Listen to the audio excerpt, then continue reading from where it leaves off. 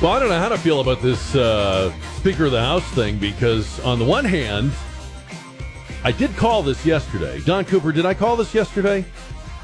You definitely called it yesterday.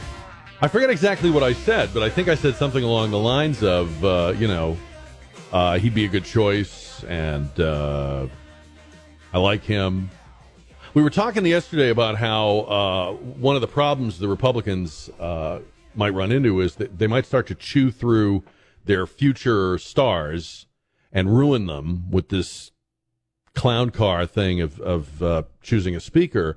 And Mike Johnson's name was in the mix yesterday, the congressman from Louisiana, who is now the Speaker of the House of Representatives. Congratulations.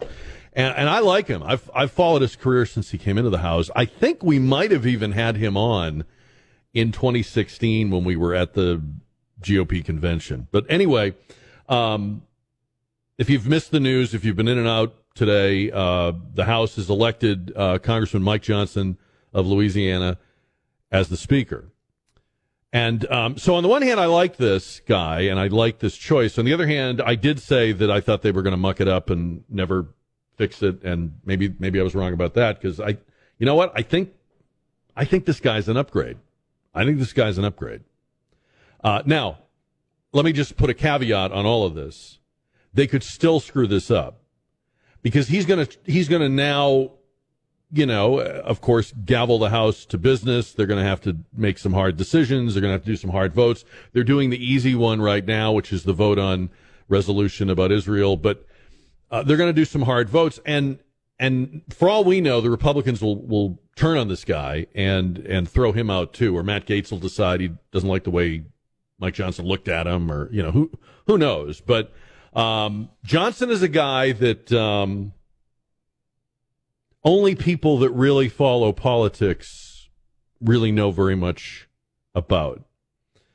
He hasn't been in the Congress very long. I think he got in 2014 or 2016. He's not as young as he looks, but he is young. He's 51. He was the vice chairman of the conference, so he had the number 2 job or I guess that's the number 4 job in the House leadership, but it's the number 2 job in the conference. He had, if memory serves, he was one of Trump's impeachment managers, defense managers in the House. And he's a very smart guy. When you talk to people about him, or you hear people talk about him, they'll say that he's almost kind of a nerd. He's very, very smart. He's a lawyer.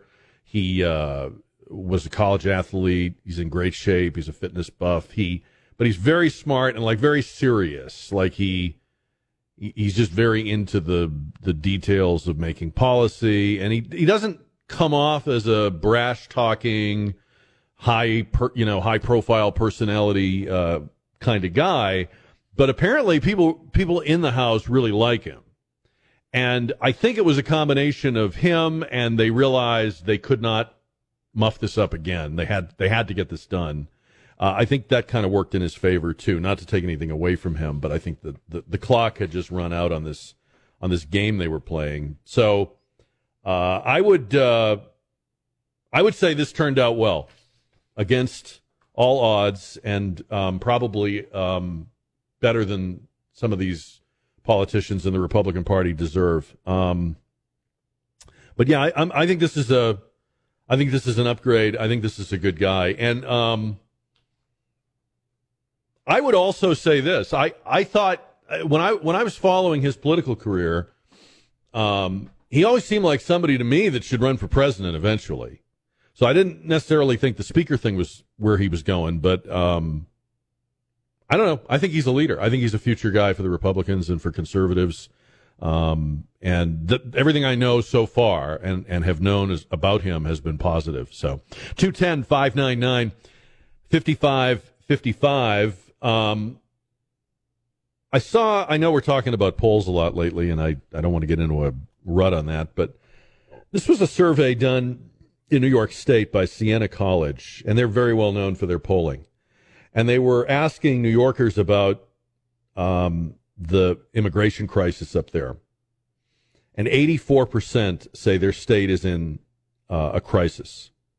84% of New Yorkers are freaked out about the illegal immigrant crisis as a result of being a sanctuary city and a sanctuary state. I mean, I don't know how it is in 100%, but 84% is very high in a blue state that is a sanctuary state.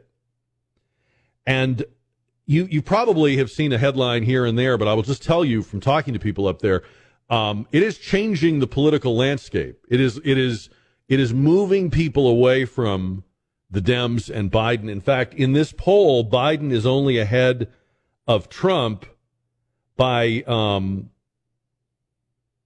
where is it here? 9 points. That's not very much in New York State. Biden should be beating Trump like 2-1 in New York State. So anyway, I don't know that New York will stop being a blue state, but I think there will be some blue places that will surprise us because of this, because they're having to confront the reality of sanctuary cities and an open border.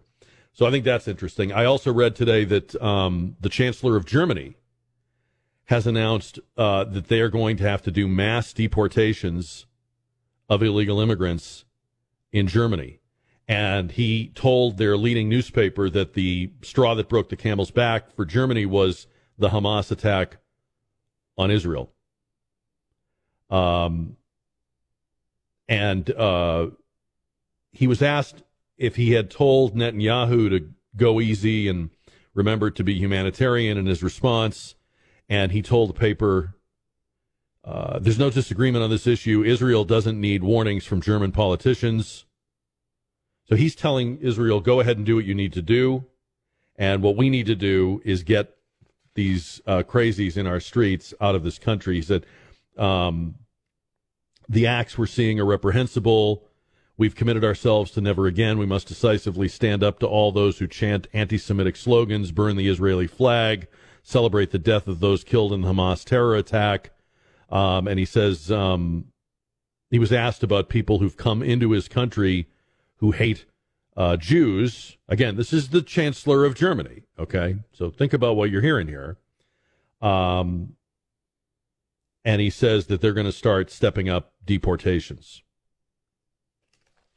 They've already identified where they can send them and who needs to go. I want to play this for you. This is really disturbing audio, but this is a phone call, a recording of a phone call made by a terrorist, a Hamas terrorist, who sounds very young. And this is on October 7th, and he has taken the phone of a Jewish woman, and he is calling his parents to tell them about what he has just done. So he's checking in on the home front with mom and dad, and he's telling them, I want you to listen to his voice. He's telling them, Dad, be proud of me. Be proud of me, Dad. And he's bragging to them about what he has just participated in. He says, hi, Dad. I'm talking to you from, and he names the town. Open my WhatsApp and you'll see all those killed. He's saying, look at how many I killed, Dad. He says, Dad, I'm talking to you from a Jewish woman's phone. I took it from her. I killed her and I killed her husband. I killed 10 with my own hands. Dad, I killed 10 with my own hands. He's telling his dad to open his WhatsApp on his phone so he can see what he's done. Dad, I killed 10, he says again. Their blood is on their hands. Mom, put me on. And his mom says, oh, my son, God bless you. And the boy says, I swear 10 with my own hands. I killed 10 with my own hands.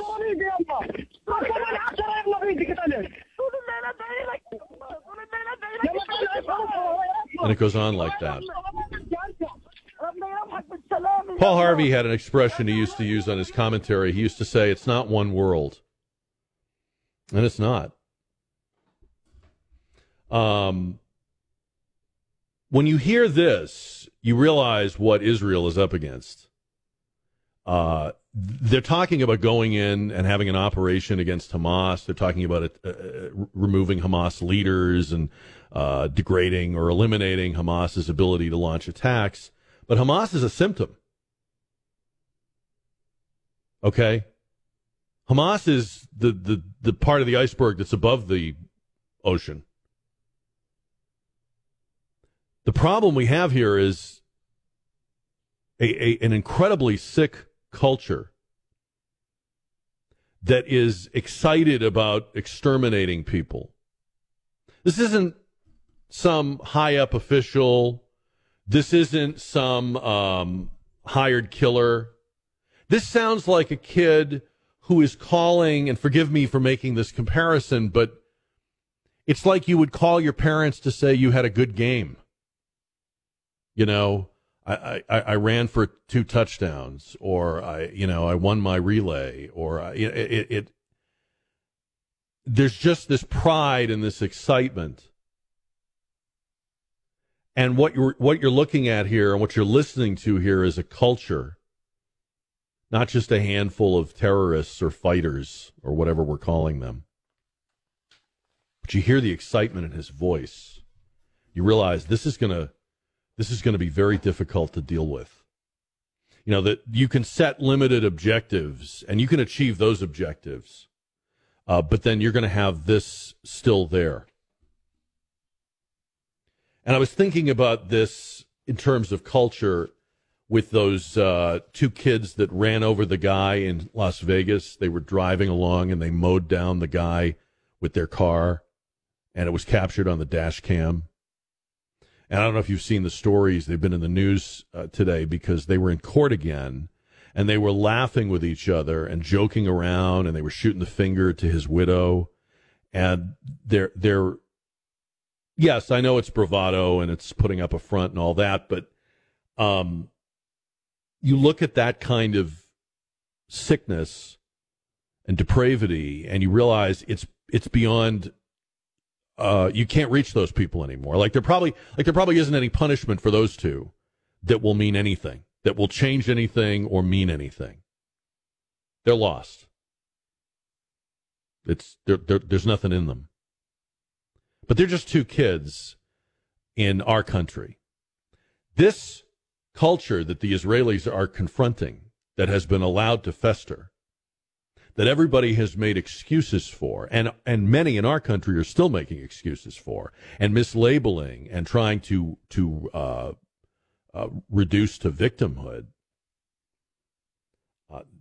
This is an entire culture of people like those 2 kids in Las Vegas. And so there's a lot of speculation today about what Israel is going to do and when they're going to do it. And I find it so interesting that people are expressing concern about whether Israel is going to violate human rights. Because I don't know about you, but historically, when you respond to something like this, you're not restraining yourself. So if they do show restraint, or if they are showing restraint, that would be exceptional. But if you look at history, it's not restraint. And what is the slogan? From the river to the sea, right? That's not restraint. What is the goal? Extermination. That's not restraint.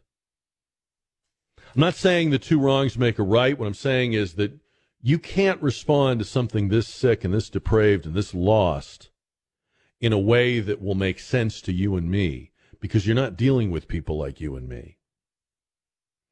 And it also tells me that if a sickness is if a sick society or a sick culture is allowed to continue that way,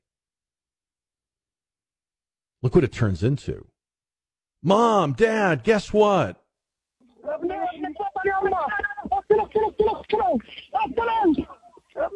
How far away are we from that, really? When you look at what's happening, like on the college campuses, how far away from that are we, would you say? 210-599-5555. So I want to kick that around in the speaker thing. And we're going to talk about that case in Las Vegas as well. And we got a lot of other things in the news today. Obviously, it's a really busy day. I'll tell you an interesting story about Mike Johnson. He was born and raised in Shreveport, Louisiana, and his father was a firefighter. And one night they had a very bad fire that injured a number of firefighters and killed Mike's dad's best friend on the force, a firefighter named Percy Johnson. And Percy Johnson, so Mike Johnson's dad was injured. Percy Johnson died. Percy Johnson was the first black captain in the history of the department. And Mike's father created a foundation, which still exists today, called the Percy Johnson Burn Foundation, which raises money for firefighters and their families and honors this fallen firefighter in Shreveport. Mike Johnson probably had one thing going for him more than anything else in this, and that is that, as we talked about yesterday, Trump is and wants to be the leader of the Republican Party, and he likes Mike Johnson. And he signaled that Mike Johnson would be a good choice. So I think, in addition to Johnson's attributes, which I happen to admire, and in addition to the fact that I think they realized they couldn't fail again, it probably also helped that they knew they had his support. Because if they had chosen somebody that he didn't like and they were on the path to doing that, he was just going to obviously stir that pot. So I hope they get things done, and I hope he's successful. And I think he's a good conservative leader. I'm happy to see him do well. Yeah, I'm really interested in a couple of things with this, as everybody's awaiting the other shoe to drop in Gaza with Israel. First of all, does it feel to you like possibly all of this is a trap? I mean, the Israelis haven't really responded yet. They've done some airstrikes, but they haven't gone in yet. And there's a lot of speculation about why they haven't and when they will, and are they waiting, and are we holding them up, or something else holding them up, and what are they going to encounter when they go in? But here's why I'm sensing a trap. All this talk about atrocities and proportionality and all these pre-warnings to the Israelis that they, had better not go overboard or be, too aggressive or violate the laws of war. As people keep talking about the laws of war, like everybody observes the laws of war. I get the feeling what we're being set up for is that the first time Israel does something that is extremely effective and that results in a massive leveling of an area or clearing of an area, and there's a high casualty count, which there will be, what they're going to do is going to require a lot of casualties. I think we're being set up. They're being set up and we're being set up. Everybody is sort of setting the table for, well, we warned them not to, do this, and we warned them to show restraint, and now they're running the risk of losing our support and our aid because of what they did and how they did it. That's what this feels like to me. What's the expression, damned if you do, damned if you don't? I mean, this is what it feels like. The other thing that's interesting to me is Israel is being warned as if they are the moral equivalent of Hamas, as if we expect that if we didn't warn them, and all the world leaders didn't warn them, and the UN didn't warn them, why they would just go and do exactly what Hamas did on October 7th. They're just like them. That's the other sort of trap or preset here. Well, we have to lecture them. We have to tell them how to go in and how to do it, because otherwise they'll run rampant. Like, I have no idea what's going to happen, but I don't think that's a fair assumption. I don't think that's an assumption you can make based on prior performance. I remember when people used to say about the Israelis, well, they really know what they're doing when it comes to terrorism. Remember that? Remember years ago, people would say, we can learn from the Israelis. They're very effective. They really know how to respond. And for a small country, they're highly effective, both militarily and, in terms of like shadow ops and all that stuff. And remember how they went out and they got all the guys that did the Munich terrorism, the Munich Olympic terrorism in 72. We've gone from paying them that compliment, boy, they really know their stuff, to every world leader, every two-bit Western politician is lecturing them on what to do and how to do it. By the way, would you take a lecture? If you were Netanyahu, would you want to be lectured by the president that left behind $80 billion worth of equipment in Afghanistan and his own people? Would you want to be lectured to by the country that has hostages everywhere Biden has exited? Would you want to have a lecture from Biden? Or how about Tony Blinken? Would he be a guy that you'd want to seek the counsel of before you defend your country? Are these people you would even be able to keep a straight face, take seriously? I mean, I don't know how else to think of it. It would almost be laughable if it wasn't such a serious situation. What do you think about that? 210-599-5555. I guess what I'm saying is, based on our recent track record in Afghanistan and Iraq, based on our highly publicized and frequently proclaimed belief that you can fight limited war and you should go into a country with a small footprint. Remember all that stuff? We got to have the Powell Doctrine and all this stuff. I don't know. Would you, if you were Israel, would you think these are people we need to listen to? Now, I'm not naive. I know why they have to listen. It's not because our advice is good. It's because we actually have them on a bit of a leash. I mean, we kind of have them, right? By the financial leash, if you will.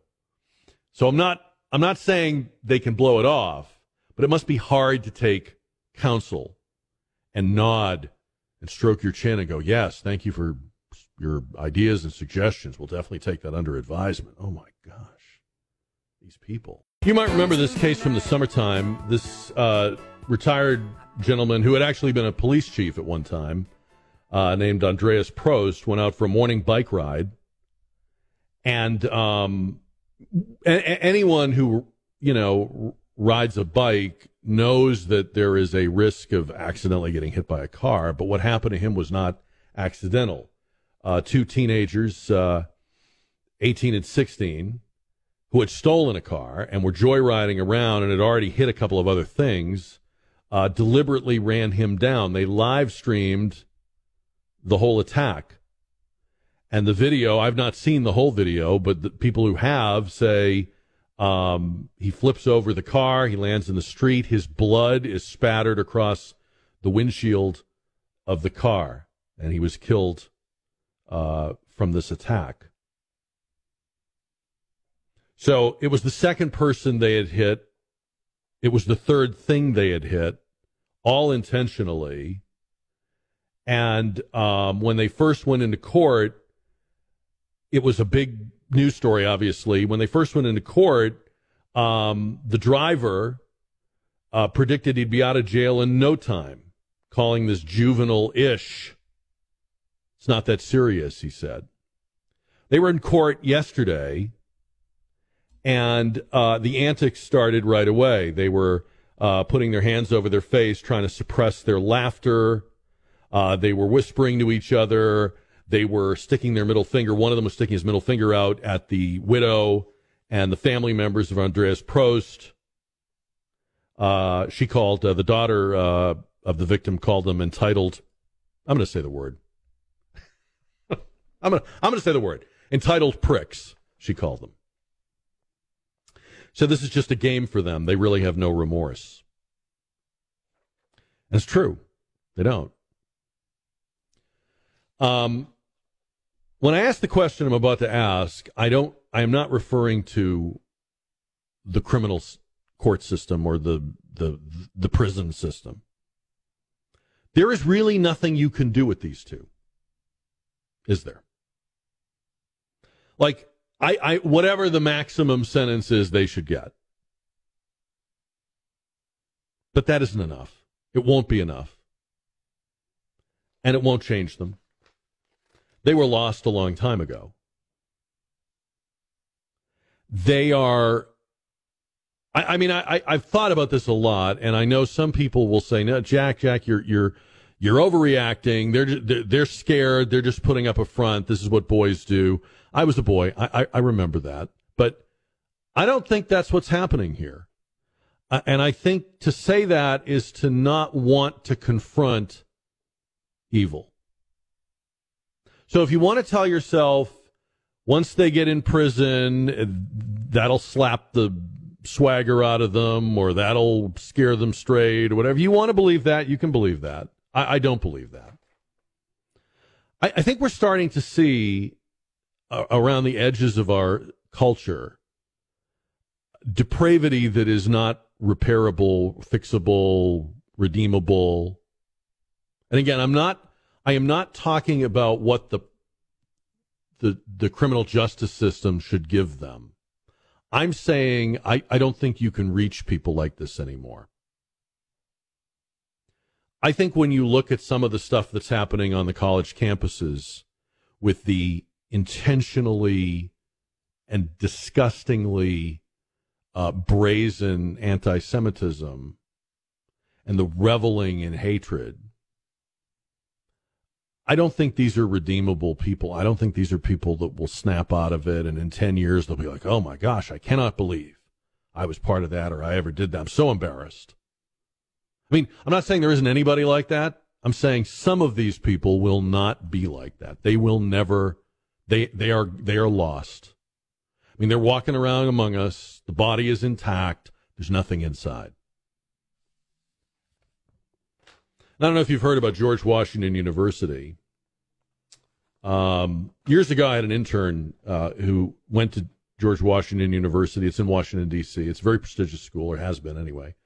And I remember he was he was a very impressive guy, and he just loved that school. He loved going there, and he credited his attendance there. He was like, it changed his life and opened up all these vistas. That's what I think of when I think of George Washington. Well, the other night, they had a protest in support of Hamas, and they projected these huge slogans onto the side of the school library. So they were using like one of those projectors like people use for like Halloween decorations, to project like bats and goblins and stuff. And this projected onto the side of the school library, "Free Palestine from the river to the sea." That was one of them. And there were a bunch of other slogans. And the library is endowed by and has the names on it of a Jewish couple that are alumni, Estelle and Melvin Gelman. So they donated the library, and their name is on it. In fact, their name is right underneath where it says "Glory to our martyrs," and "Drive them into the sea." Now, people are saying, is this First Amendment? Should the university reprimand them? I guess they got a ticket from the campus police. But I guess my question would be, what do you think of the souls of people like this?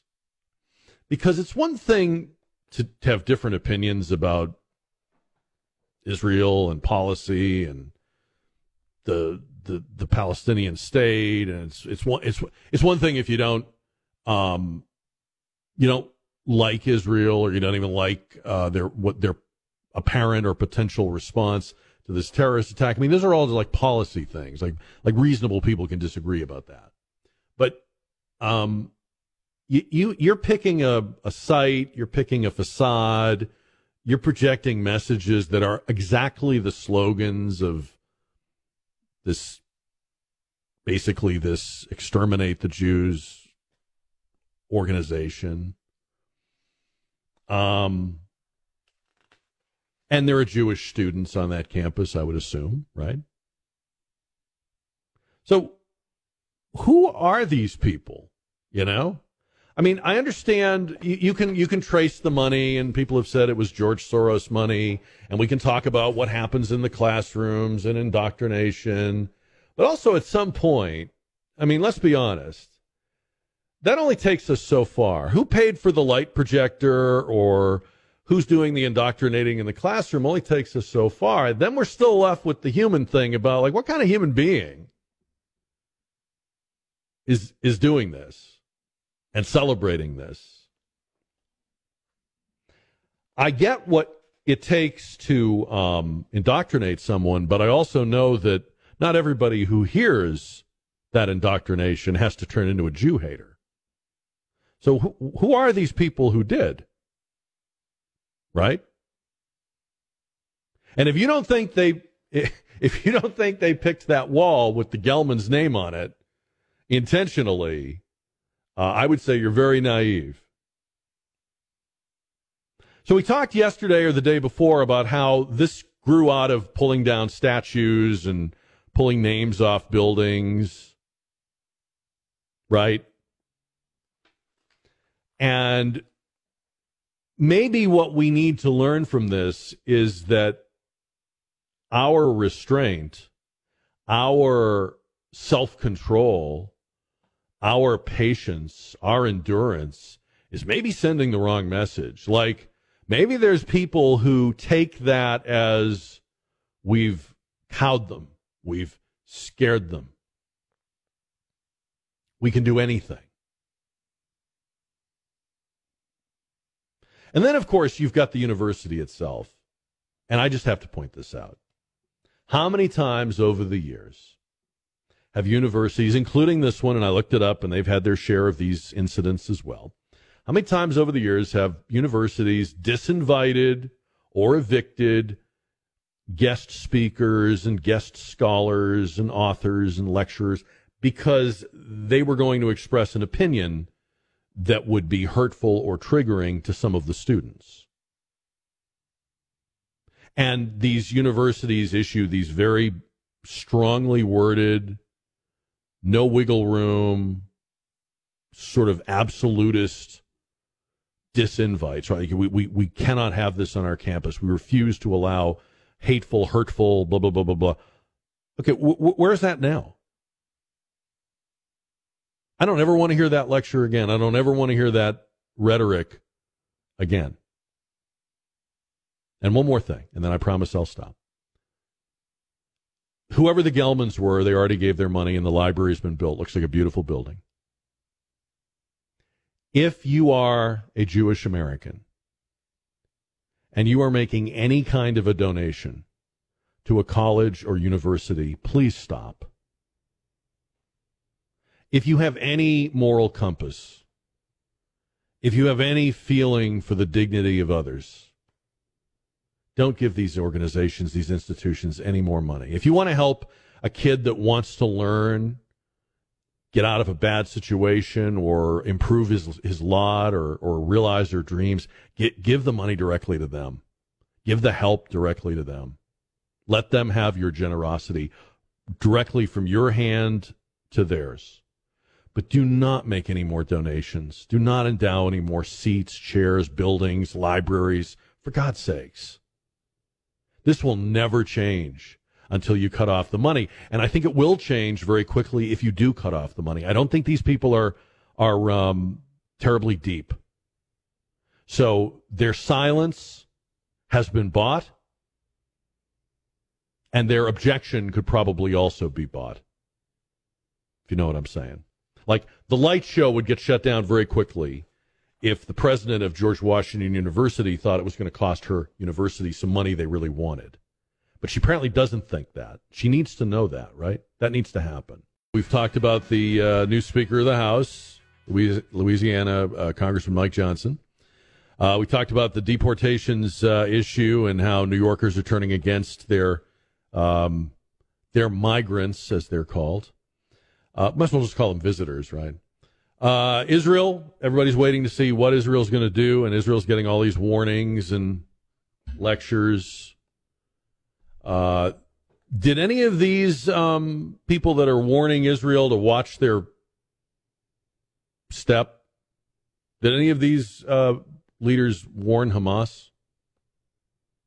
Did any of them deliver any lectures prior to October 7th? It's not like we didn't know that they were terrorists and they wanted to kill Jews and attack Israel and had done so before. But I'm just curious, was anyone warning about war crimes and proportionality? 210-599-5555. So we can talk about that, and I want to get to your calls on all of that. Congressman Tony Gonzales is going to join the show in our next half hour. We're going to find out a little bit more about this vote for Speaker and what's going to happen next in the House of Representatives. So he's with us, and your calls. We're in the season for Rapping with Jack. So if you haven't yet helped us out and you feel you want to, if that feels right to you, I would urge you to go to ktsa.com. You can donate money to Family Service Association to help us provide a gift for each member of each family here in San Antonio that they serve. That's hundreds of families. So we're trying to raise the money for or the donation of thousands of gifts. And every year when we start out, it doesn't feel like we're going to be able to do it. And every year we come in just under the wire, but we need your help. There is literally not a dollar to spare or a willing heart to spare. So if it appeals to you, if you're able to help us, all the details are at ktsa.com. You can donate money. You can buy off the Amazon wish list for Family Service Association, or you can actually shop yourself. You can pick things up in your travels and then donate them to our drop-off locations and sponsors, all of which are listed at ktsa.com. And that gets us to our big annual Rapid event, December 6th. At Bluebonnet Palace in Selma. But all the details are at ktsa.com for Rapping with Jack, presented by Quarter Moon Plumbing, Heating, and Air Conditioning, and in part by River City Oral Surgery, Copenhagen Imports, and Institute for Functional Health. Now, your calls. Congressman Gonzales, more of today's Jack Riccardi show is all coming up. The morning after the 2012 election. I mean, these days my memory is shot, but I remember this morning. And the 2012 election was Barack Obama running for a second term against Mitt Romney. And the polls had it very close. And in fact, I believe that Mitt Romney could have won that election. I think history favored him winning that election. That was the election with the famous debate moment with Candy Crowley where they were having the foreign policy debate. She was moderating it between Obama and Romney, and she jumped on something Romney said to quote unquote fact check it, which was very favorable to Obama. And also, it turned out she was wrong. Her fact check was not factual. But anyway, there was also the election, you may remember, in which about a month before the election, Mitt Romney was secretly recorded at I think it was a fundraising dinner, or it was like a private event for GOP donors. So it was a closed-door event, not open to the public or the press, but somebody was recording it on their smartphone, and he derided the fact that Obama voters are people who, quote, don't take personal responsibility and care for their lives. So he said something off the cuff and candid, two things that Mitt Romney didn't have a lot of experience doing. And it wasn't really as shocking as the people who reported it made it out to be, but it was played up as a scandal, as a oh my gosh, what a terrible, awful, hurtful, judgmental, racist, elitist thing to say. And I remember we talked about it on the show at the time, and people, first of all, I know it's hard to remember this, but there was a time when a lot of people were really pulling for Mitt Romney to defeat Barack Obama, and I was one of them. And, you know, there were a lot of people saying, what is the big deal? I mean, that's just an observation. Anyway, he's writing a book now called Romney: A Reckoning.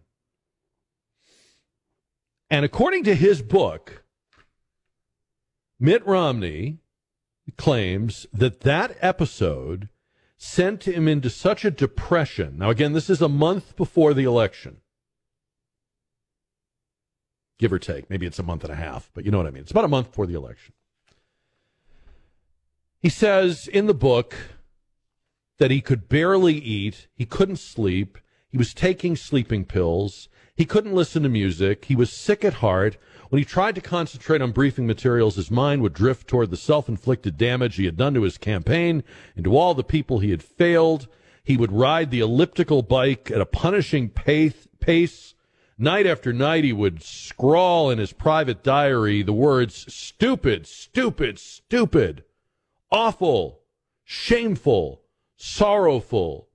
How I have let so many down, he wrote. I'm overwhelmingly depressed, agonizing. I am so very sorry. He says in the book that he called his chief campaign strategist. Now, again, this is him telling it. So is it true or not? Well, this is him telling it.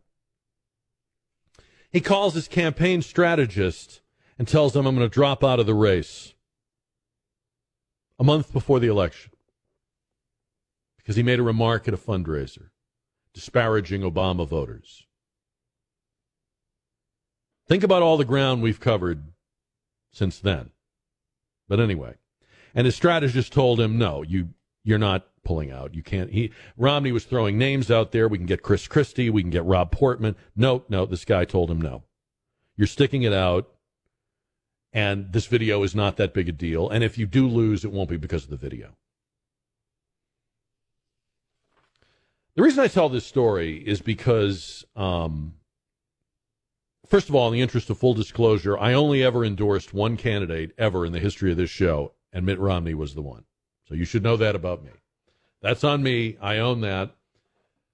But I think this illustrates not just something about Romney, but this illustrates the kind of heart and soul of the people Republicans have been asked to follow for a long time. If you're a Republican, these are the people that have been leading you into battle. These are the people you have been asked to not only vote for and donate for, but pray for and pull for and hope for and pin your dreams on and hope that the country could be pulled out of, have its head pulled out of its ass by people like this. These are the people that were promised you as the right man.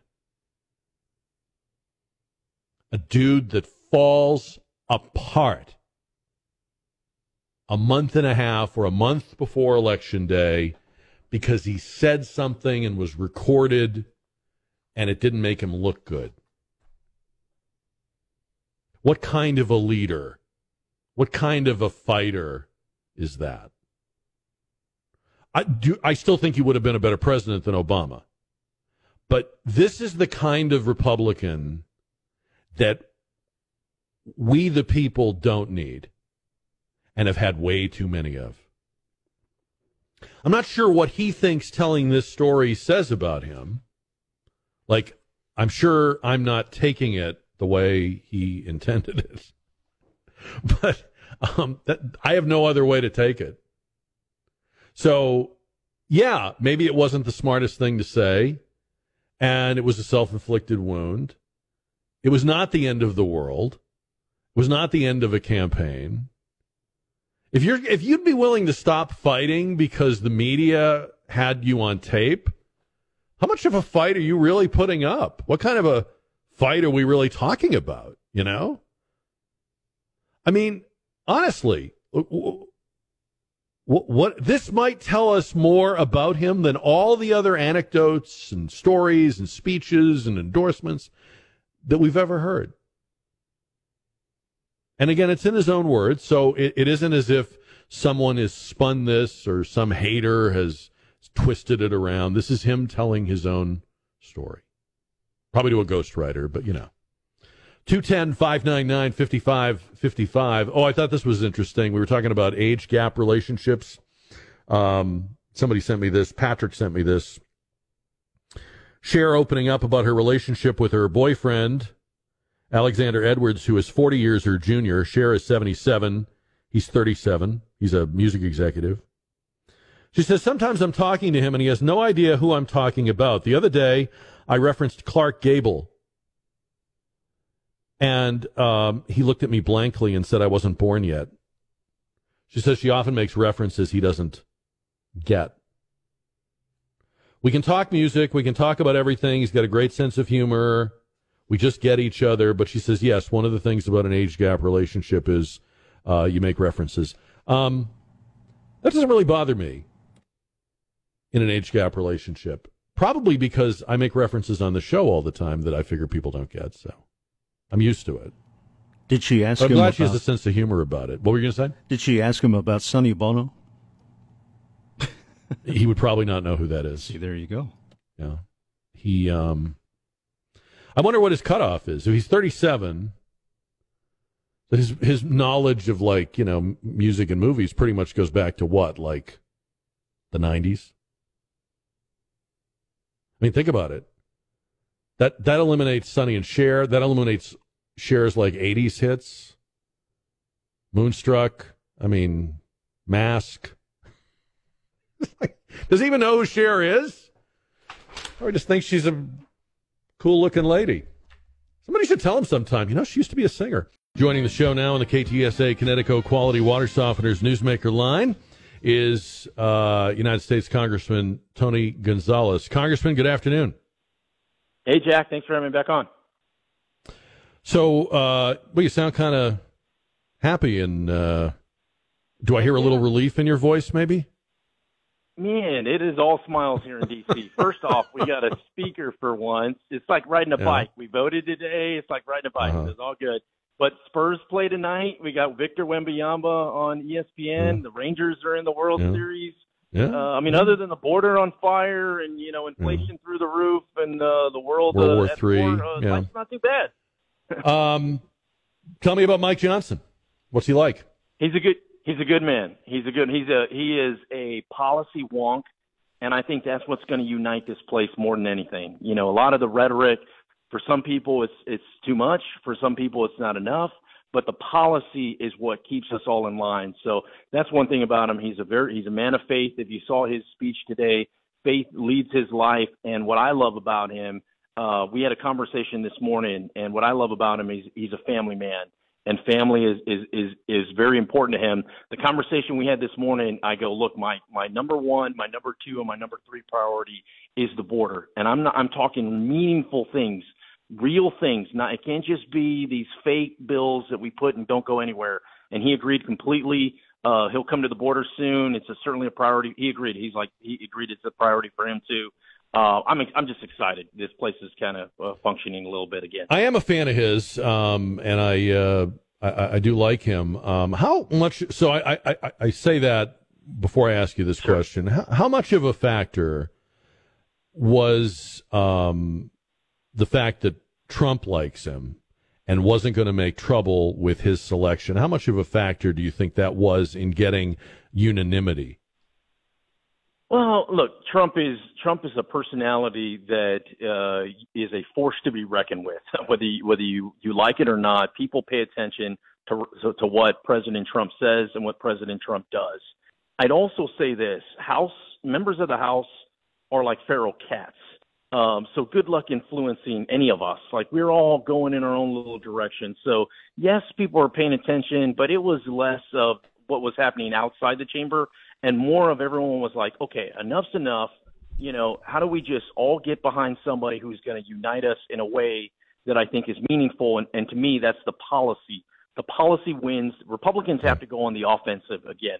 We're enough with the defense, enough with all the things that make us different. It's time for us to go, look how bad the Democrats are, and let's hold them accountable. We've been talking a lot this week about this memo that went out, CBP San Diego on Friday, warning of Hezbollah, Hamas, and Islamic Jihad fighters encountered on the southern border. It was an internal document. What happened to see something, say something? Why aren't they sharing this loudly with the public? Jack, this is real. This is what should also unite us as Americans. I mean, the hell with the parties. when a terrorist action hits, they just want to kill Americans. They don't care, who you voted for or where you live or who you pray to, or they don't care about any of that. This is a very real threat. We saw what happened in Israel can happen at any moment. It's a reason why myself and Senator Rubio, we put together a resolution that essentially anybody that promotes Hamas or any forest terrorist organization that's on a visa should get deported immediately. Now, doesn't that just make sense? But why the hell do we need a resolution for that? It's because you have all these terrorist sympathizers, and we got to call them out because this is a real threat. I mean, it's all fun and games until it's your town that has something happen to it. Sadly, we've had too many things happen in Texas. We don't want to have that happen again, but we have to hold DHS accountable. It's their job. It starts with them keeping our borders safe. It was revealed late yesterday, Congressman, by the Pentagon, that there were, I think, about 24 or more U.S. personnel wounded in the drone attacks in Iraq and Syria. Why did it take so long to find out about that, and what are you going to do about that? I put in a call with General Brown. He's from San Antonio. We've got a good relationship. I'm going to circle back on him. It's been a busy day, but I'm going to circle back with him. That's unacceptable. If American lives are in danger, whether they're uniform or otherwise, but especially if they're uniform, we have to know about it. 2 weeks later, that 24 people were injured. I mean, it's unacceptable. And what is happening? I spent 20 years in the military, as you know. What is happening is DOD is not being held accountable. They're just on this. They're on their own program. It shouldn't be that way. And there's nothing partisan about this. But if Americans are injured or killed abroad, Congress should certainly know about it, and we should have action behind it. I mean, there's 100% that Iran was a part of this deal. So what are the repercussions for holding Iran responsible? These empty rhetoric that you see the Secretary of State get up there and say, those are empty words. I mean, you tell me you show me how much you're going to hold them accountable. And I'm not talking war. I'm not talking launching cruise missiles. There's non-kinetic things that we can immediately do to let them know, here's the deal. You mess with us, we're gonna take a finger. Well, I don't even think it's if. I mean, it doesn't seem like we're shooting straight with the American people about the fact that when this really blows up over there, when Israel starts moving in on the ground, there's almost certainly going to be attacks on American targets over there at least, if not here too. So are people being prepared for that? I don't think they are. No, I don't think they are either. And it's not just one or two. I mean, we've got two aircraft carriers there. We've got several different destroyers there, not to mention our ground presence throughout the Middle East, not only in Iraq and Syria, but other places. I mean, there's real threats, not to mention at home. I mean, you've got all these college kids essentially saying, chanting these anti-American rhetoric. They're being, this is organized. This isn't, oh, by the way, they're just, fighting for what they believe in. They're protecting their First Amendment rights. This is organized, Jack. And this is part of the conversations I've had with DHS is to go, here's the deal. Find these cells and let's get ahead of them. Don't wait until something happens, whether it's abroad or at home. We have to do something about it. I don't feel confident in where we're at, but like I said, I put in a call with the chief of staff of Armed Services and Joint Chief of Staff, and so I'm hoping to hear something back soon. Congressman, appreciate the time as always. Thank you for coming on with us today, and we look forward to speaking with you again. Thanks, Jack. Take care. All right, Congressman Tony Gonzales, KTSA, Connecticut Quality Water Softeners Newsmaker line. As we mentioned, the House did elect, or the House Republicans did elect unanimously. They got all their people on one side. Louisiana Congressman Mike Johnson is the new Speaker of the House of Representatives, the 56th in American history. Here is some of what he said right after his election. Take a listen. This is an extraordinary team that has been assembled here to serve the American people. Steve Scalise represents so much in our home state of Louisiana. One of the things he truly represents is perseverance and hope. And as he was talking here just a moment ago, I was reminded of the scripture that says suffering produces perseverance, perseverance produces character, and character produces hope. What we need in this country is more hope. The people have lost their faith in our institutions. Their faith is at an all-time low. And one of the reasons they've lost it is because the Congress over the years has not delivered for the American people well enough. We're in the majority right now. We've gone through a little bit of suffering. We've gone through a little bit of character building. And you know what it's produced? More strength, more perseverance, and a lot of hope. And that's what we're about to deliver to the American people. We're going to speak with clarity and conviction and consistency to the American people. We're going to tell them what we're for, what agenda we are pursuing, and why it is best for every American, why it will give them more liberty, opportunity, and security. We're going to speak to that clearly. We're going to act consistently, and we're going to exhibit two things here, trust and teamwork. And this group will deliver for the American people. I said it in the chamber, and I will say it here. We're going to govern well, and I think the people are going to be very pleased with those results. We're so grateful. I'm so grateful and so humbled to have gotten a unanimous vote on the floor by all of my colleagues here. We went through a lot to get here, but we are ready to govern, and that will begin right away. You've all heard me talk a lot today, and I'm not going to belabor the point because the sun is bright and it's too warm for the fall. But I'll say this. We're going to dispense with all the usual ceremonies and celebrations that traditionally follow a new speakership because we have no time for either one. The American people's business is too urgent in this moment. The hour is late, the crisis is great. In America, we hear you. And we are reporting again, as I said in there, to our duty stations. That will begin in just a few moments. This entire group is going to go back to the House floor, and we are going to pass our resolution in support of the nation of Israel, our closest ally in the Middle East. You're going to see an aggressive schedule in the days and weeks ahead. You're going to see Congress working as hard as it's ever worked, and we are going to deliver for the American people. I'm grateful for this opportunity. I want to thank you for being patient with us, and I promise you it'll be worth it. God bless you. God bless you. So that was the new Speaker of the House, Mike Johnson, speaking earlier today, talking with Nico LaHood. He's a longtime friend and guest of our show and former Bexar County District Attorney, now an attorney in private practice. And Nico, good to have you. Good afternoon to you. Hey, Jack. Thank you for having me.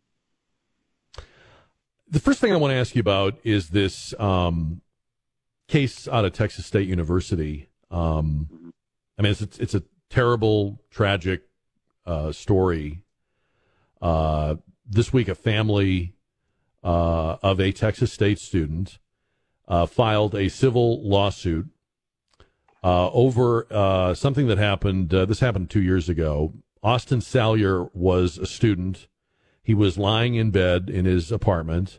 He was shot and killed by a man next door named Gabriel Brown, who claims to have done it accidentally, but who did not call police or ambulance after firing a bullet through the wall. A judge has sentenced Gabriel Brown to 90 days in this case, and so the family has reverted to a civil lawsuit. Thoughts about this?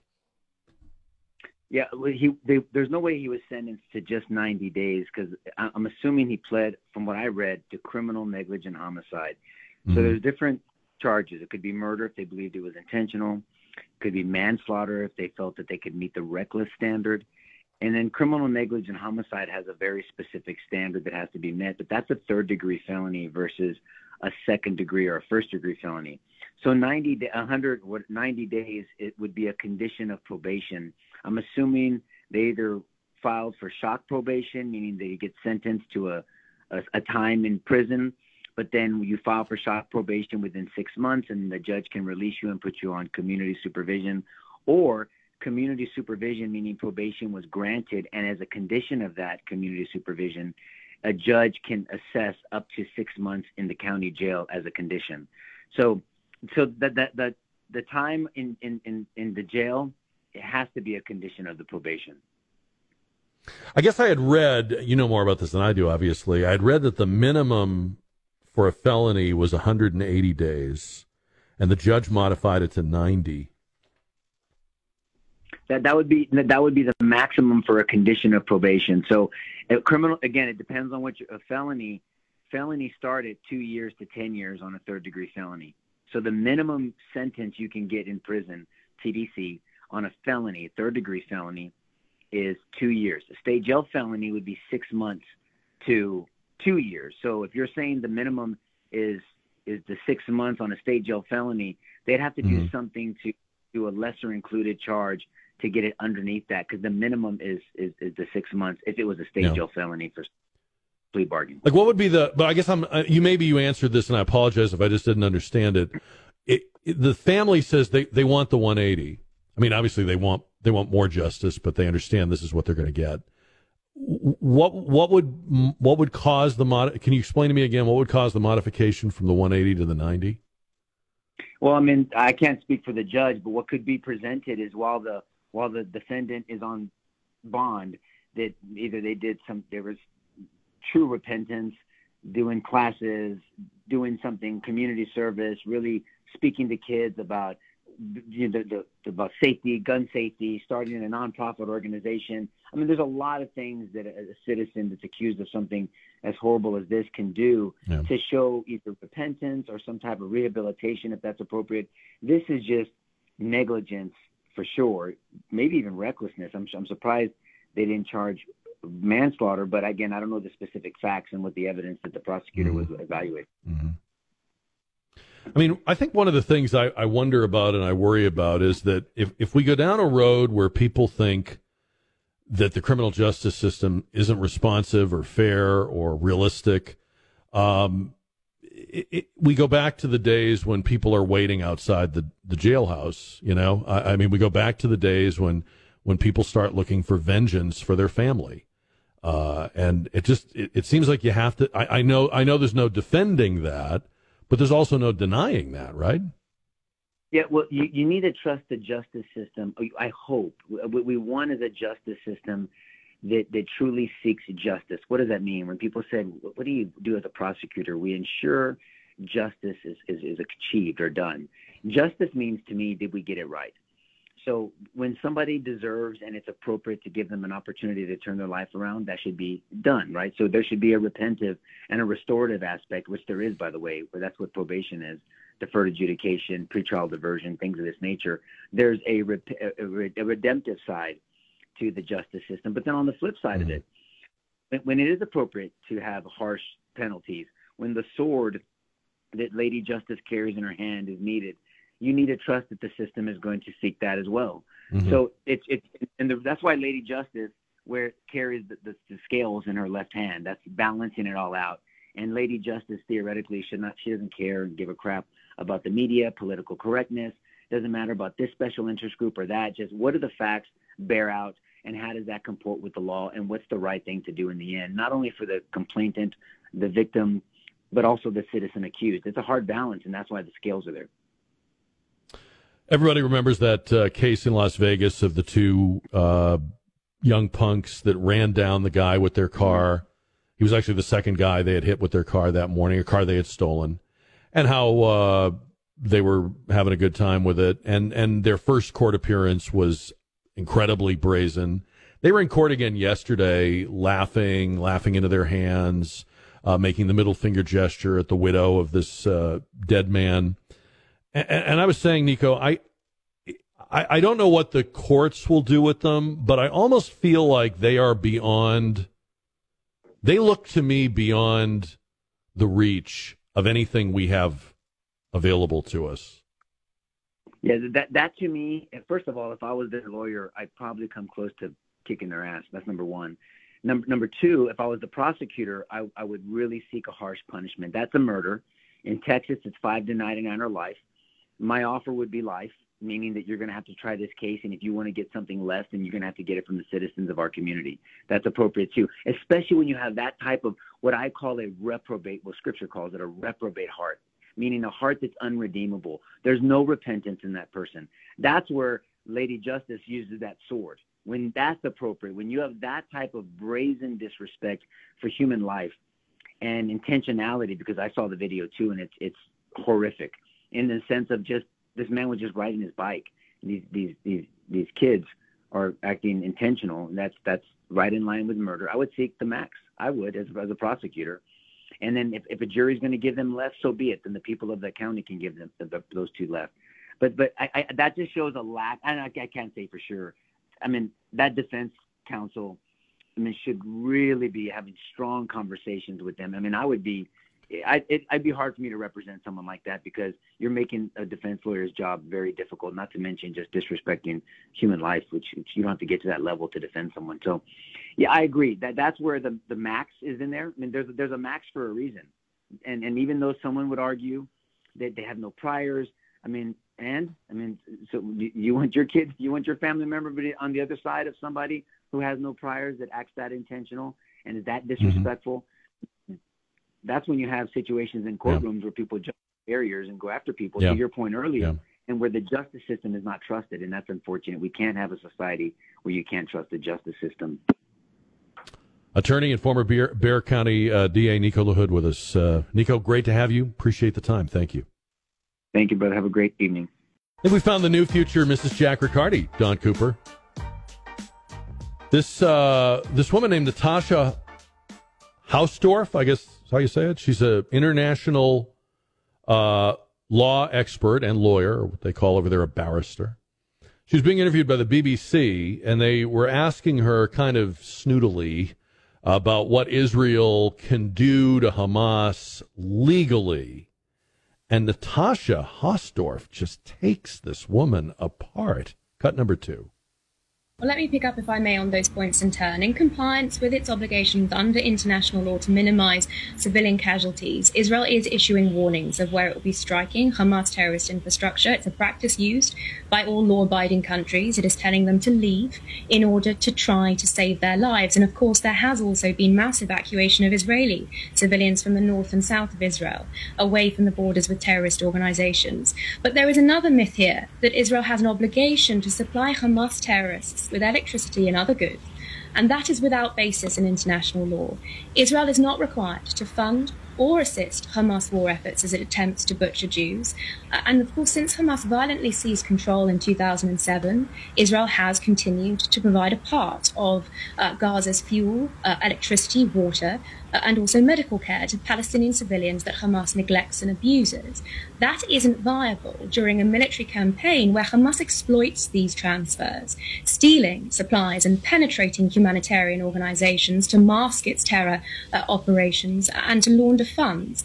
And Hamas uses the electricity grid in Gaza to continue to fire missiles onto Israeli civilians. That firing has continued in the course of the last hour and your broadcasts. And of course, some of these rockets from Gaza fall short, as we saw with the Al-Ali hospital car park.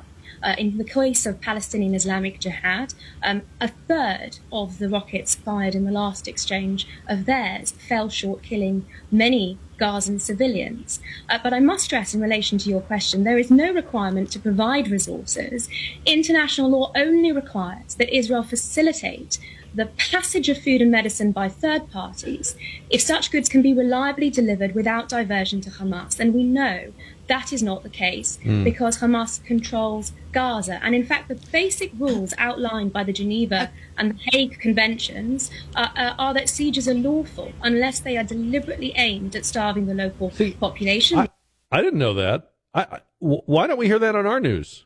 Part of me wants to put Natasha Hausdorff on CNN and The View, and part of me wants to protect CNN and The View from the beatdown that Natasha Hausdorff would give them. I mean, the BBC reporter was trying to basically say, doesn't Israel have to take care of these people and not cut off electricity and water? And she's like, nope, that's not how it works.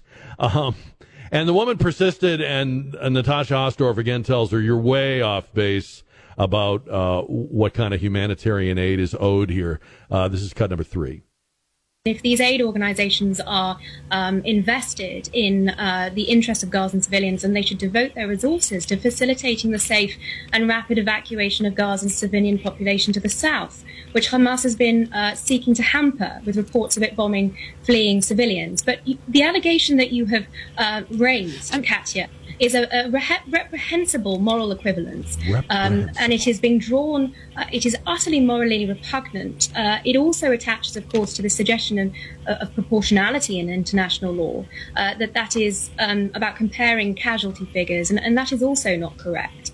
Every strike that Israel takes, every military action is weighed up. It is analyzed to make sure that according to international law, the anticipated collateral damage, the harm to civilians, is proportionate to the military aims of a strike that is militarily necessary and legitimately targets terrorist infrastructure. So these suggestions of collective punishment are morally reprehensible, liable.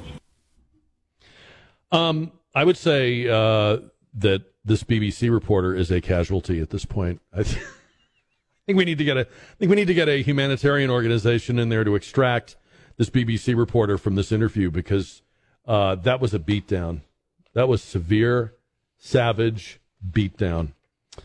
Tell me what you think. 210-599-5555. I don't know if you heard this or not. We learned last night that actor Richard Roundtree had died. Richard Roundtree was the star of Shaft. And Shaft is one of those movies that when you watch it, you realize no one else could have played that role, the role of the private eye John Shaft. Just talking about Shaft. I mean, you know what I'm saying? Like, there's great actors, there's great movies, and then there are actors who just own a role, who just, crush it. And no one else can live up to. I know there's been a remake of Shaft. There was a remake like 3 or 4 years ago, but you can't, right? I mean, Richard Roundtree is that character. He was 81 years old. We're going to talk about him and about actors who crushed the role so hard no one else could ever live up to it. Who would you say fits into that category? Actor Richard Roundtree has died. He was 81. He had a long career in the movies, but his most famous role by far was in the 1971 action thriller Shaft, in which he portrayed Detective John Shaft. And a lot of things get said about this movie, like, first black action hero and classic of the blaxploitation genre and all that. But I got to tell you, the thing that brings me back to that movie over and over and over again is I just love a great detective movie. I just love this kind of movie, and I just think it's a great example of it. I mean, to me, I'm not interested in like the historical significance of it. I'm not a movie scholar or what have you, filmographer. They're not going to hire me for TCM, but this movie never lets you down, and it has held up incredibly well. And it's an example of an actor who just is crushing the role. I mean, I know they remade it. I think Samuel L. Jackson remade it. It is just not possible for anybody else to be John Shaft other than Richard Roundtree, rest in peace. And also, when an actor makes a movie like this, it eclipses everything else that he does. Like, I was reading the obituary today, and it mentions all these other movies. There was a whole series of Shaft movies. None of them as good as, the original, in my opinion. Maybe you disagree. But I mean, this is just it. I mean, this is what you want to remember. This is what you will remember. And it happens, right? Sometimes an actor just owns a role so totally that no one else can do it, even if other people do remake it or play the same character. I mean, I think a lot of people would probably say, correct me if I'm wrong, that, yeah, there have been a lot of James Bonds, but come on, Sean Connery is James Bond. I mean, he crushed it. Everybody else is playing second place, right, or coming in competing for second place to Sean Connery. Who is an actor and a role where the actor just completely owned the role so much that no one can live up to it? No one else, you can't see anyone else in that movie, in that role. Name the actor, name the role. 210-599-5555. A movie you think an actor or actress just completely crushed it, owned it. And whether it's been remade or not, doesn't matter. 210-599-5555. Like, you can't. Here's one I think that we would all agree on. Marlon Brando, The Godfather. It can't be anybody else. I know they considered other people and there were all these other people, but I mean, in the end, it's him, right? And that's, to me, the ultimate tribute. I mean, you can give out Academy Awards and Golden Globes and this, that, and the other, and Library of Congress, National Register of History. All I know is if you turn in a performance so definitive and indelible that no one wants to even go near it, that's the ultimate achievement, right, of an actor. You put your mark on it. Marlon Brando, right? Sean Connery. Another one that comes to mind would be, I would say, Anthony Hopkins, Silence of the Lambs, right? Dr. Lecter. Not going to remake that with somebody else, right? 210-599-5555. All right. Which actor, which role crushed it? Your opinion, 210-599-5555. We'll take those calls. Along the way, we'll continue to take your votes in today's JR poll. We'll have the results on the poll coming up at the end of this hour. Richard Roundtree is being paid tribute by a great many other people and people in the business, getting a lot of reaction, a lot of love on Twitter, and a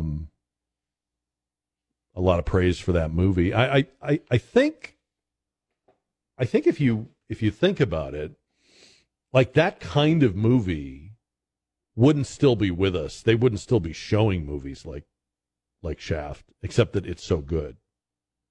And I remember the first time I watched it, which was long after it came out, because I was just a little kid. But I remember the first time I watched it, it's one of those movies you just forget he's even acting. Like, you just think that's him. Just no, that's to me, I love when I lose myself in a movie or a role or I can't see the acting anymore. I can't see the script anymore or hear it anymore. It's just this he is that guy. This is actually happening. All right, let me start with Paul on the radio on KTSA, Jack Riccardi Show. Hi, Paul. Hey, thanks for having me. I think Harrison Ford has done a great job over the years. One of the first movies I saw as a 5-year-old in 1977 was Star Wars, and that made my eyes wide open to him. And then they have tried to replace him in one other Star Wars movie just a few years ago, and it blew out. Like it never made it anywhere. And then they've had a few guys try to replace him as Jack Ryan, and again, I haven't seen anything where it was really all that palatable. I agree. They have a TV show with it, and it just doesn't interest me. Anything that guy has played, he's always seemed to put his heart and role. I mean, we have all the Indiana Jones movies. You're right. Now that I think about it, it isn't just one movie with Harrison Ford. He kind of marks it up in a way. Everything he does, he kind of ruins it for anybody else to come after. Right? Terrible. Yeah. No, that's a good observation, Paul. Thank you. Yeah, I would say. I mean, I would first think of probably Star Wars, but yeah, because I'm not as into the Indiana Jones movies. I mean, I respect them and all, but I'm not really into them. But yeah, I have to say he does it with that. He does it with Jack Ryan, the Tom Clancy movies. He even does it with Air Force One.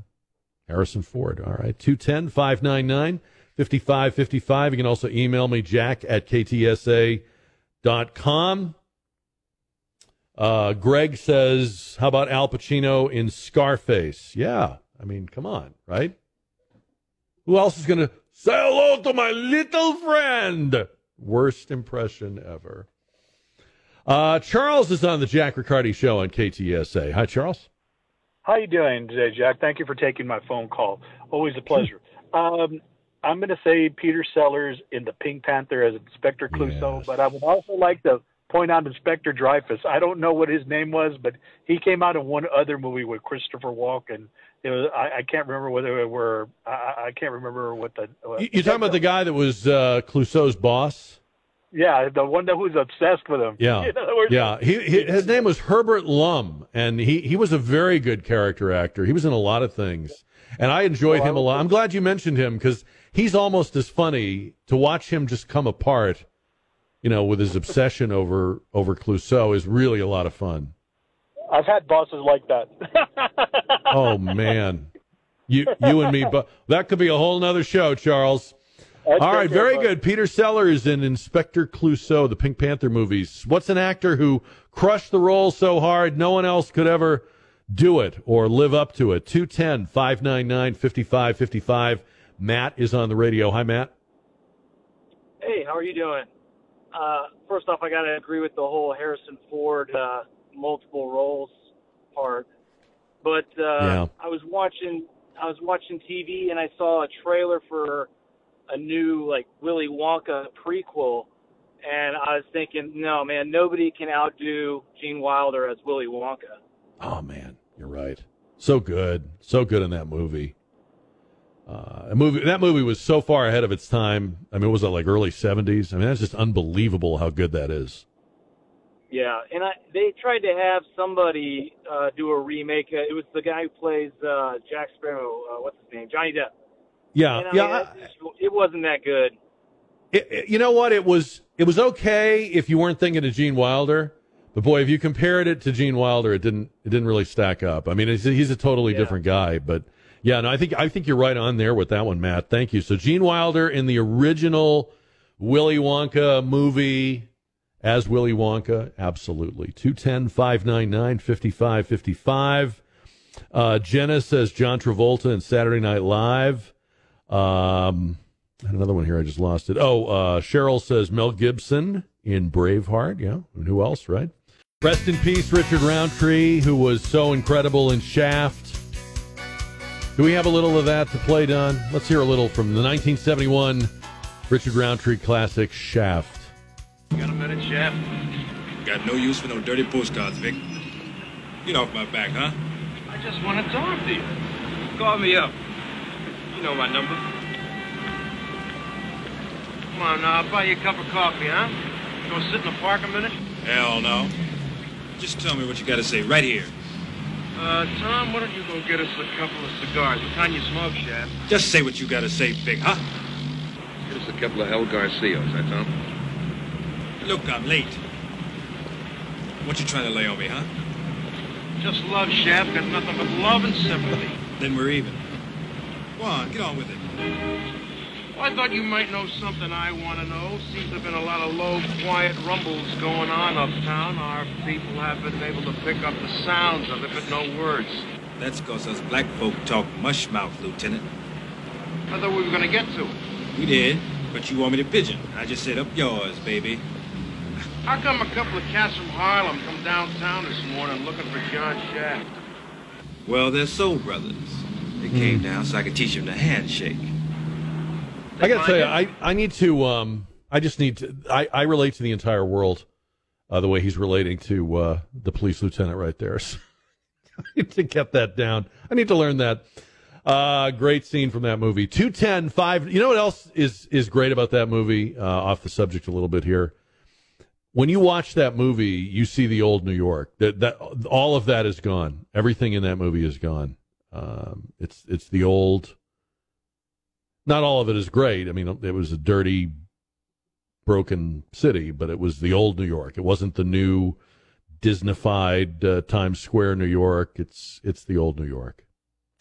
All right, so we're asking you. This is not who's your favorite actor or anything like that. This is more like, what's a role that an actor played so definitively, just made his or her own so well that no one else could ever do it, even if someone else did do it. Like there were other people that played James Bond after Sean Connery, but no one could do it like Sean Connery. So who's an actor, who's a role, totally crushed it? 210-599-5555. I've got two here for Robin Williams. Mark says, Robin Williams in Good Will Hunting.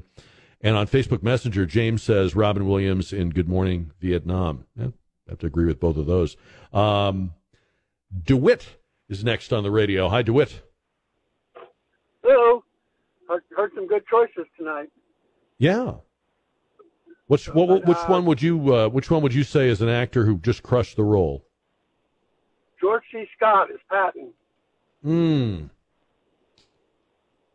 Yeah, like you can't imagine anyone else playing that, right? No way. I mean, he was so good in that movie. He was so good in that movie that when you see a photograph of the actual General Patton, you think, oh, they made a mistake. That's not him. He doesn't look like that. I mean, that's how he took it over. It was a real person, and George C. Scott completely took it over. Very good, DeWitt. Thank you. Danny is on the Jack Riccardi Show on KTSA. Hi, Danny. Hi. How you doing? Good. How are you? So I'm going to go with I'm doing good. I'm going to go with Matthew McConaughey in Dallas Buyers Club. Oh, yeah. I wasn't prepared to like him as much as I did in that movie. Yeah. Yeah. I mean, it was like real. It was real good, I think. I think he showed he's a serious actor. Yeah. Right. Thank you, Danny. Appreciate it. Let's see. Mike, email jack@ktsa.com. Bogart in Casablanca. John writes into jack@ktsa.com. Gregory Peck as Atticus Finch in To Kill a Mockingbird. I would agree with that. Yeah. You don't even think you're watching an actor. You really lose yourself in that depiction. 210-599-5555. An actor who crushed it so hard no one else could ever play the role again. And Kelly is on the radio. Hi, Kelly. Hi, Jack. Hey. First off, Jack, I love you. I love your show, and I love you. Thank you. So does my husband. Thank you, Kelly. I need the love, so thank you. Okay, you got it. Vivian Lee, Scarlett O'Hara, Gone with the Wind. Oh, yeah. Yeah. She was a woman. She was selfish. She was unapologetically herself. Unapologetically herself. Yeah. And Yeah. you got to love that. Yeah. Yeah. I mean, I guess we didn't have the term back then, but I guess we would now refer to her as a hot mess. Ooh, that's perfect. I love Right? that. Yes. Yeah. Yes, Jack. Vivian Lee, all right. Scarlett O'Hara. You don't have any of that going on. You don't have any Scarlett vibes going on, do you, Kelly? Can you not hear it, Jack? Well, I don't know. I'm asking. A little bit. But it's all good. It's all in good. All only in the best way. All right. Thank you, Kelly. Good to hear from you. Appreciate it. Jim is on the Jack Riccardi Show on KTSA. Hi, Jim. Okay, no Jim. Oh, there he is. Hi, Jim. Yeah, one of the actors I thought was in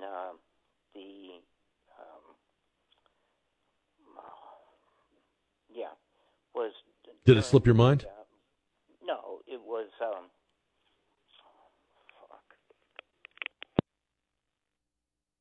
Okay. Because I would have put him, if he had just told me it slipped his mind, I would have put him on hold. We could have come back to him. That happens. I know that happens sometimes. You get on hold and you forget what you were going to say when it's your turn. Just tell me that and we can come back to you. 210-599-5555. Mary says, Jack Nicholson in The Shining. Yeah, I was just thinking about that yesterday, not in this relation to this question. Something reminded me of that movie. And Nicholson is a guy that I guess you could say like Harrison Ford. He does that with a lot of roles. He marks them up so that it's hard to see anybody else. Here's a good one. Gary says James Gandolfini in The Sopranos. I wasn't a huge watcher of The Sopranos, but anytime I've ever seen an episode, I have to agree he is brilliant in that role. And you know the other thing that happens when an actor crushes a role really hard, not only is it impossible for that actor to then, for other actors to then play that role, but sometimes it's impossible for you to see the actor anywhere else or in anything else. I guess that's the flip side of it is that you are always and only that person. So when Richard Roundtree would show up in other things, I'm sure people were like elbowing each other like, isn't that Shaft? Just couldn't help it. Carlos is on the radio. Hi, Carlos. Welcome to the show. Hey, Al Pacino, Scarface, Tony Montana, classic. Nothing beats Tony Montana. I can't see Al Pacino without seeing Tony Montana. I totally agree. He is just tearing it up in that role. He's just ripping it up. Very good, Carlos. Thank you. John is on the radio. John, welcome to the show. Hi. Not quite the classic that I'm hearing other people say, but I don't think anyone else can be Forrest Gump except Tom Hanks. Yep. No, he made that his own. And fortunately for Tom Hanks, he didn't become, that didn't become like typecasting for him where nobody else could do it, right? Thank you for that one. That's a good one. Forrest Gump, Tom Hanks. What's that, about 30 years ago now, right? It's hard to believe. That was like 94, wasn't it? 94, 95, something like that. 210-599-5555. This is a good one. I hadn't really thought of this one. What about Val Kilmer in Tombstone? That's the one with the line, "I'll be your Huckleberry." Yeah. I mean, Val Kilmer's maybe not in the category of Al Pacino or a Harrison Ford, but yeah, I mean, in that role, in that movie, which is a great movie, he totally makes that work. LaFawn is on the Jack Riccardi Show on KTSA. Hi, LaFawn. Hey, Jack. Kiefer Sutherland, Jack Bauer.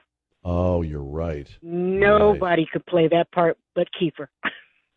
I got to admit, when they put him in that role, I wasn't sure that would work. I couldn't see that at first, but the first time I watched him, he did it. Mm-hmm. And I agree about Val Kilmer as Doc Holliday. That is my favorite line from that movie. It's so good, right? There is.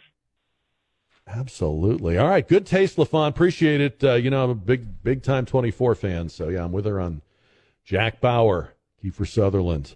210-599-5555. I can't believe none of you have mentioned, because we gotta have some comedies in here, too. Can we not all agree? Can I get an amen?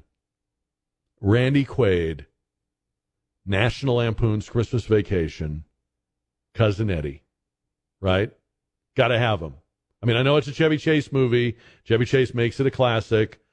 But Randy Quaid is, every single family has a Cousin Eddie.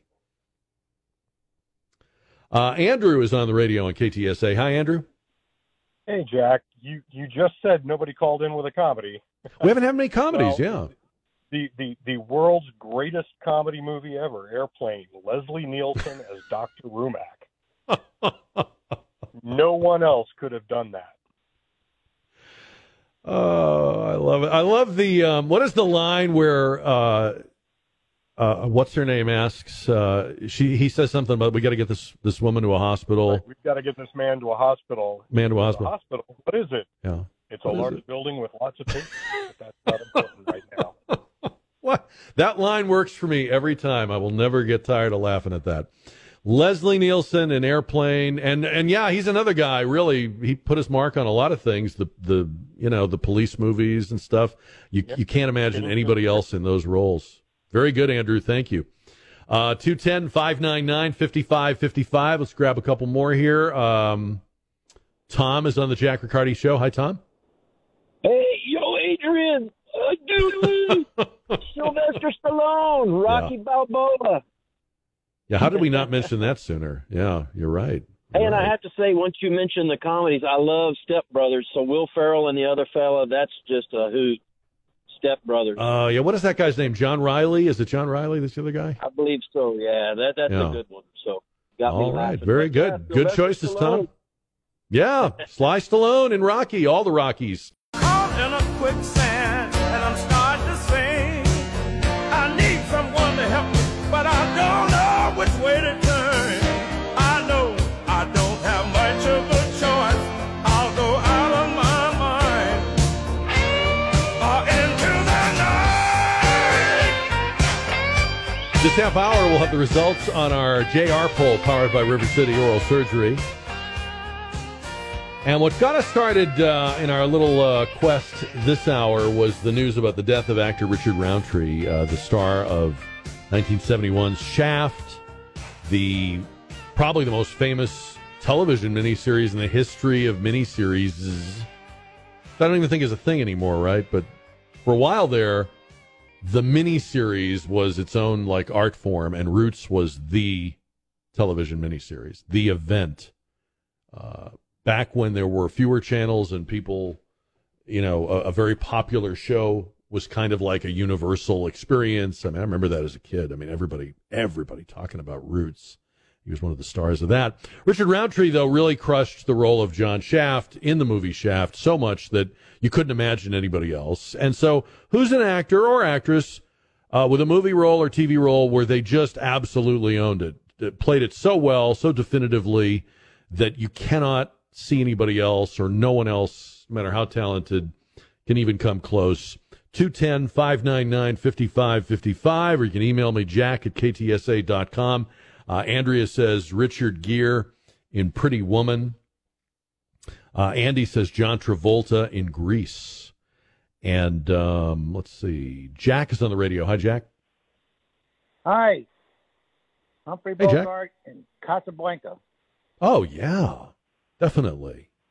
Definitely. Okay. I mean, can't imagine anybody else. There were so many other big stars at that time, but nobody else could have been Rick Blaine, right? No. Maybe. Very good. Okay. Bye-bye. Thank you, sir. Let's see. Dan is on the radio. Jack Riccardi Show. Hi, Dan. Hi, Jack. Hey, I got two comedies for you. Okay. John Belushi in Animal House and Bill Murray in Caddyshack. You're so right about that. You Two are classics. so... Yep. They cannot be... You put anybody in there, they could not even come close to those two characters that those two played. I'll agree with you, and I'll also say I don't think you could remake either one of those now anyway, right? No. I mean, and the thing about it is, they're classics that those two actors defined themselves in those roles. Amen. Well said. Thank you, Dan. Celeste is on the radio on KTSA. I love that name, Celeste. That is a beautiful name. How are you? Oh, fine. Thank you, and thank you for that compliment. For the small screen, may I suggest James Arness as Matt Dillon on Gunsmoke, and for the big screen, Dorothy from The Wizard of Oz, Judy Garland. Yeah. I can't. How have we not mentioned her yet? Great. And when you mentioned TV series, I'm sorry, I hadn't even considered, but I was thinking that the top cast of Lonesome Dove, especially for Texans, that might be. Anyway, just wanted to. Yeah. Thank you for doing this. That's a great. The James Arness choice is a great choice. I grew up watching that, and I really thought he was that guy. You know, Matt Dillon. I didn't think it was an actor. I thought we were watching the real thing. So very good, Celeste. Thank you. An actor who crushed it. No one else could play the role. 210-599-5555. It's funny how often people are mentioning the same names. Like Travolta's come up a couple of times. Al Pacino has come up a couple of times. In fact, I got an email from Renee who says she thinks it's Al Pacino in Scent of a Woman. How about Matthew Broderick in Ferris Bueller? I mean, I know that's not like a classic work of art movie, but it's it's one of the prototypical 80s movies. And it's a fun, light, just enjoyable, kill a couple hours kind of movie. And he's so good in it, and he's so perfect for it, like right at that moment in his life. He just is that guy. It's definitely one I can watch over and over again. Tom is on the radio on KTSA. Hi, Tom. How you doing? I think the ultimate one would be Gary Burghoff, because he played Radar in the movie MASH and also the TV series MASH. Oh, very interesting. Okay. Well, you don't think of, when you think of MASH, that Radar is not the character you think of most prominently or first, but you're right. In that role, he is just perfect. He has the look, he has the voice, he's perfect for it. Yeah, when he left this TV show, I'm sure that America just cried. Yeah. Yeah. No, the final episode of MASH was another big happening. Everybody watched, everybody tuned in. Thank you, Tom. Brad says Jimmy Stewart and It's a Wonderful Life. Yeah, there's no way, right? You can't see that with anybody else or anything else. 210-599-5555. Natalie says Leonard Nimoy as Spock. Now, I'll agree with that. But I will also say that the flip side of that is anytime Leonard Nimoy is in anything else, you're like, why doesn't his ears, what's going on with this? Like I saw him in an old Perry Mason, which was way before Star Trek. And I don't know what he was doing because all I could look at was his ears. He had normal ears. Like, what's going on here? The world was off its axis. 210-599-5555. Gennaro is making a rare Outside Friday phone call. Talk about the world being off its axis. It throws me when you call and it's not a Friday. Dude, I can't believe you just mentioned Spock, man. Well, okay. Am I wrong? I'm not wrong, though, right? No. I'm the same way. I look at reviews. Christopher Reeve, Superman. Yeah. The motion picture. Yeah. And I actually saw that in the theater in early 80 something. Now, I don't like to do spoilers. You and Rima do spoilers. I don't like to do that. What does that mean, we do spoilers? I don't know what that means. I do spoilers. You give the last little remnants of the movies. Anyway, we're not going to get into it. We're not going to get into that.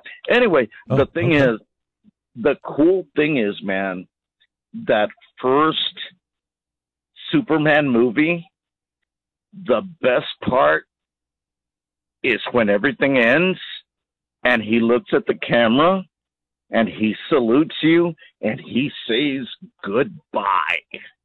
Okay, you like that. Christopher Reeve, man. Yeah, okay.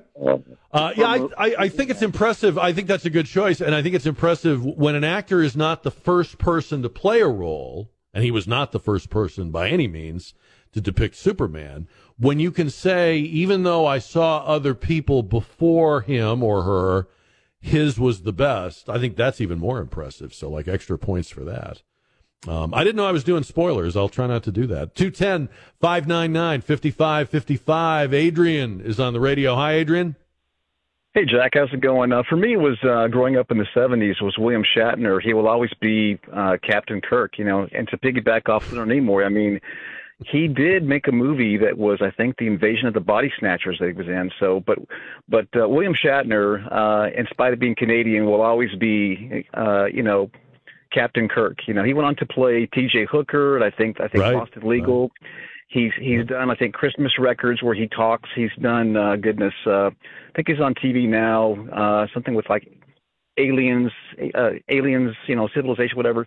But he will always forever be known as Captain Kirk. So, and my favorite series was when Spock kills him. You know, that was one of my best ones ever. You know, as far as the series. And it turns out, spoiler alert, that, you know, Spock didn't kill Captain Kirk, you know, so when Spock goes back to his home planet, you know, so, but yeah, William Shatner will always be, you know, one of my favorite actors that just owned it, so.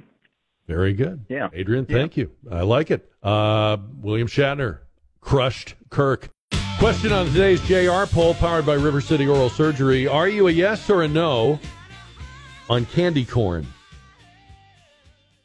I am a fan. I like candy corn. I've never really understood. Well, I think I'm beginning to understand why it gets such a beating. Because there are people that hate it. And I can never really understand why. I mean, it does taste a little bit like you're eating a candle, right? Or it has like the texture of a candle. I've never eaten a candle, but I think it would be probably similar to eating candy corn. But I think what it is that it really is like no other candy. When you think of candy, when you prep your mouth, your taste buds for candy, it is not, no other candy is like candy corn. And so for some people, it's probably just gross or like, I think it's the mouthfeel thing. Don't you think, Don? I mean, like that's what turns people off. It's like, this doesn't seem right. Without candy corn, you can't create vampire teeth. Unless you have them naturally. Exactly. I like the variety pack, the one with the pumpkins that's included. I'd forgotten about that. Yeah, those are good. Yeah. Look at you, Moneybags, buying the deluxe candy corn. I'm buying the Hill Country Fair candy corn. But anyway, I do. I like it. Here's the other thing about candy corn, though. It's for adults. Like, do not give out candy corn on Halloween. Don't do that. It's like giving notepads on Halloween. You know, you don't. It's for grown-ups, and it's not for everyone, so give the kids stuff you know they'll love. We asked you, though, are you a yes or no? 68% said yes. We got a lot of candy corn love. out there, and 32% said no. We'll have a new JR poll question tomorrow. We get started live at 4, or you can find the JR poll anytime at ktsa.com. And don't forget, you can find this show as a podcast and listen to it whenever you want on your schedule.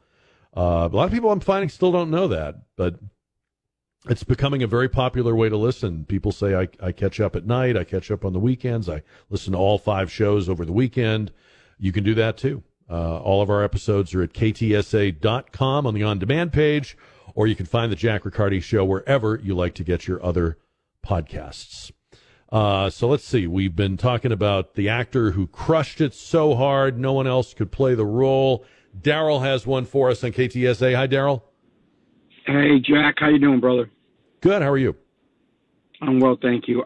Peter Falk, Columbo. Yes. Yeah. Of course. I can't believe we didn't think of that sooner. It was perfect. Yeah. Very good choice. I can't even see Peter Falk when I see him in other things where he's playing some other character. I still want him to be Columbo. Well, not anymore because he's no longer with us, but yeah, definitely a classic role, classic TV. Thanks to everybody that called on that. And incidentally, if you did not get through, something else we do that not everybody knows about, and you should do this right now. If you were trying to get through with an actor, call the Jack Chat line. That's 210-599-5550, 5550. All right? And it's kind of like leaving a voice message. You leave your first name, your city or town. State is optional. And then you can just leave your comment. In this case, you can leave your actor and movie role or anything you want to comment on. It's always open. It's there for people who are listening to the live show as well as people who are listening to the podcast. It's the Jack Chat line. We're going to play some of those tomorrow. So leave me a message now. Hit it up tonight. 210-599-5550 on the Jack Chat line. And have a great night. Thank you for listening, and see you back here live tomorrow on the radio at 4.